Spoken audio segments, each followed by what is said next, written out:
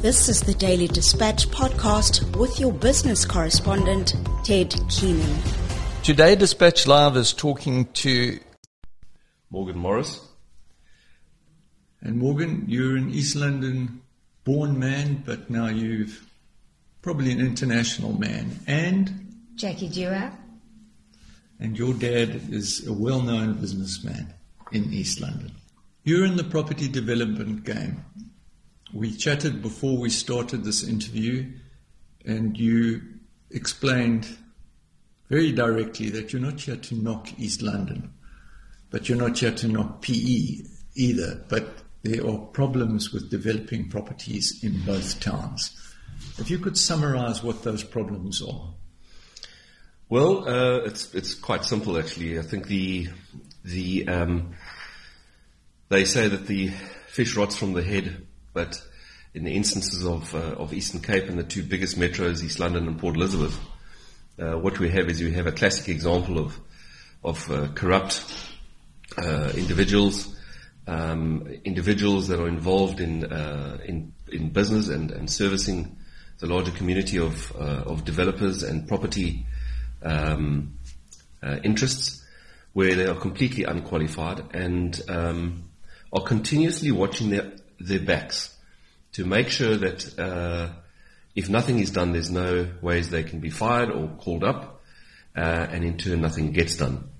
And the entire system of the Eastern Cape is defunct at this stage, and very, very difficult for property developers like us to get anything through, and not just get through what we need to get through in plans passed and land zoned and so on, but to get it through timeously, which is a very important part of any property development company, in that time is money, and from the day that an interest clock starts ticking and the city council is not performing, the developer is actually moving backwards rather than forwards, and developers then turn their backs on these towns and discontinue what they would originally have wanted to do. It's an absolute pity, because East London has perhaps some of the finest beaches, not perhaps, has the finest beaches in the country. The land is vacant, so opportunity is there, but, and I'm not going to spend too long dwelling upon it, the opportunity is not there because the City Council makes sure it's not. However, you have some other exciting businesses down the coast.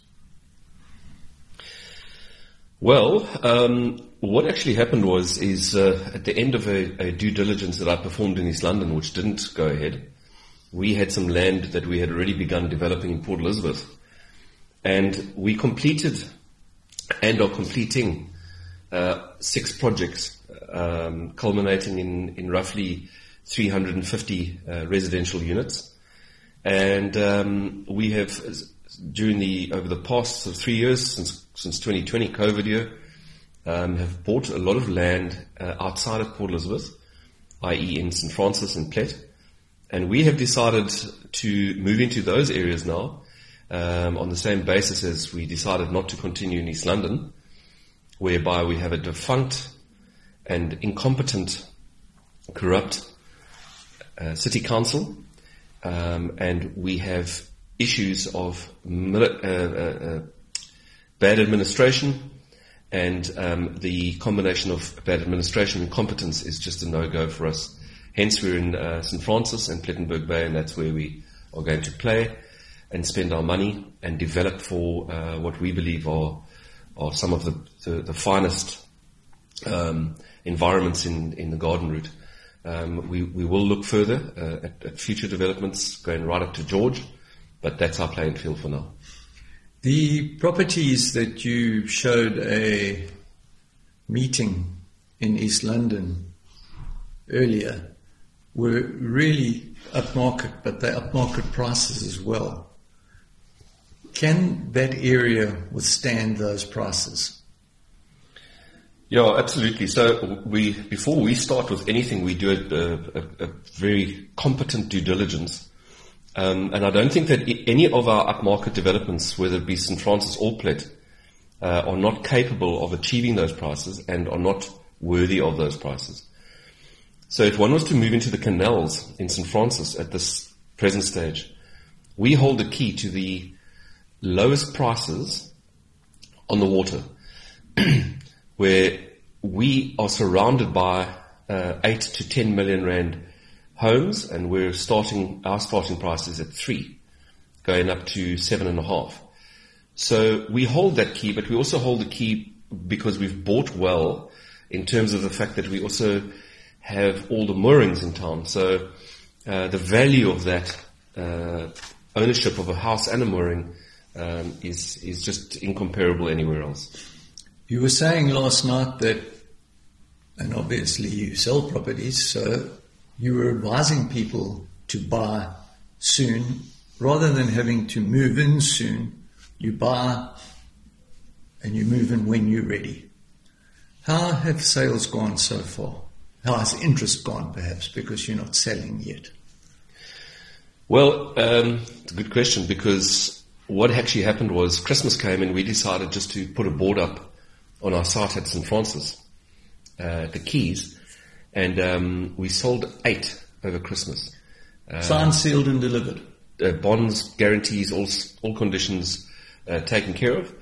And we have subsequently sold a further 4, and that's in the middle of winter, and St. Francis can be a very cold place in the middle of winter, especially on the water. And we have 2 deals pending. So if we take 28 units that we're developing there, we've got potentially 14 units that could be sold by the end of winter. You've got 2 very opposed developments there almost. The one is 30 houses on 100 and so many hectares, and the other's tighter. Is there a demand for both? Exactly that. So one of the reasons for going for the 2 different developments is that they are different, one from the other. And the important thing to note is that while the one is very high end, the quality of life and the standards by which we are going to be building, as indicated in my presentation last night, are world class. I don't think there are too many places in the world that can actually compare with this, especially the beauty and the serenity. And then on a more scaled down level in terms of land size, this Eden View at 10 hectares as opposed to Ingwe at 100 hectares, there's a market for it, and hence, because of the bulk that we have available to us, we are able to contain our price in a range that is affordable. So again, we're just under 3 million, and we cut our prices off at the moment at about 5 to 5.5 million, and that's a very at plate standards and pricing, very reasonable. People that want to relocate to Cape Town might reconsider and relocate further down. You're now running the office there, here in East London. How's interest been so far? We're very much at the start of this journey, so we only launched this last evening, so I'll have to wait and see how the interest is. But I believe there will be a lot of interest here because of mainly the municipality and a lot of people wanting to move away and closer to the Western Cape. I was quite surprised with some of the questions that you had last night. I mean, there are people that almost are ready to open their checkbooks. Hope so.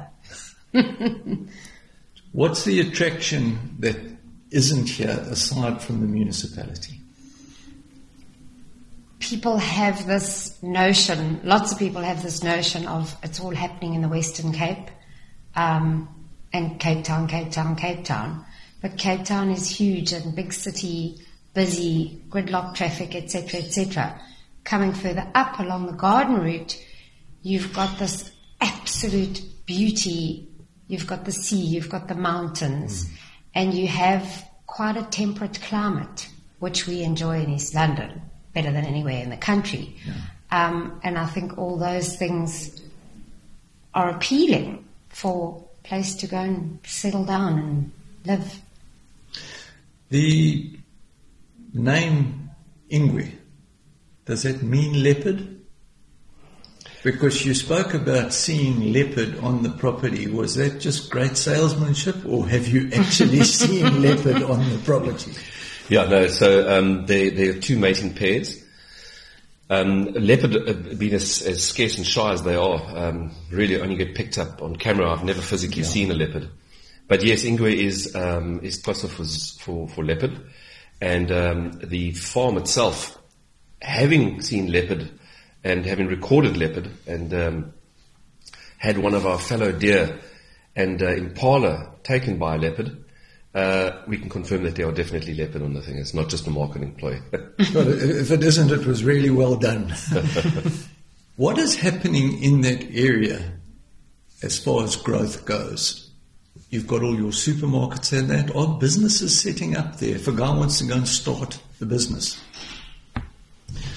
So that's a great question. This is a double-bladed answer, because what COVID did for all of us is to make us realize that we can actually be anywhere nowadays, and conducted our business accordingly. I think, to answer your question, yes, people are moving to the garden route in droves, and they're trying to get in now so that they don't have to wait another 5 years of their lives and hit higher prices. And land prices will, with diminishing land, pricing will go up, of course. And people are looking to settle in now. But the lifestyle aside, the business opportunities in the garden route are as they were 5 to 10 years ago. The only difference now is that these cities are growing. So business is growing with it. It brings more people to these towns, but it also brings a sense of, I can live in Joburg, or I can have my business in Johannesburg, Cape Town, or Durban, but I can live where I want to. As I said, COVID has brought that on. We as INEX are looking at some industrial land in Plettenberg Bay, because we've heard that there's a great need for small business parks. And at the moment, the majority of business parks lies in the Nyasland, George areas, going all the way to Mossel Bay, not much in Plet. It's very, very small in terms of commercial and industrial, especially light industrial.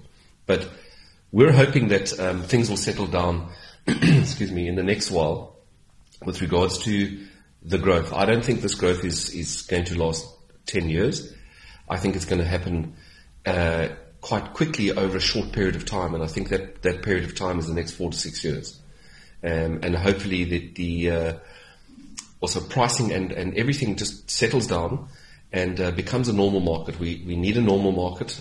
We need consistency, and we especially need an economy that has a realistic growth. At the moment, the economy is not growing, and while people are wanting to move, they do scratch their heads and think, is this viable for me?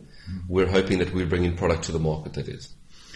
You and your fellow partners at INEX have obviously got deep pockets yourselves, or you've certainly got access to deep pockets. Who's funding all of this?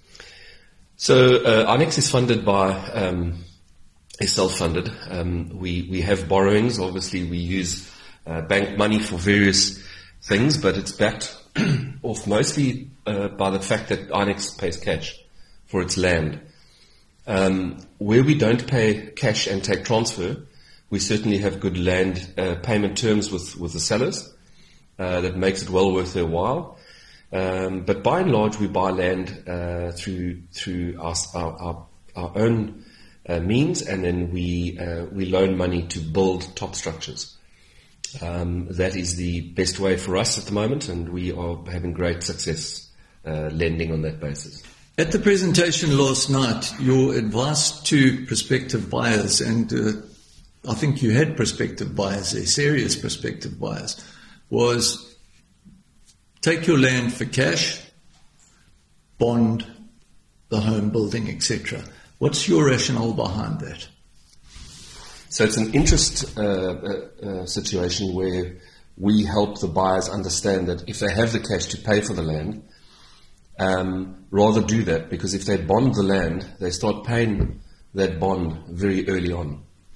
And by the time I've finished the construction of their home and give them the keys, they've actually spent anything between 6 and 8 months paying interest.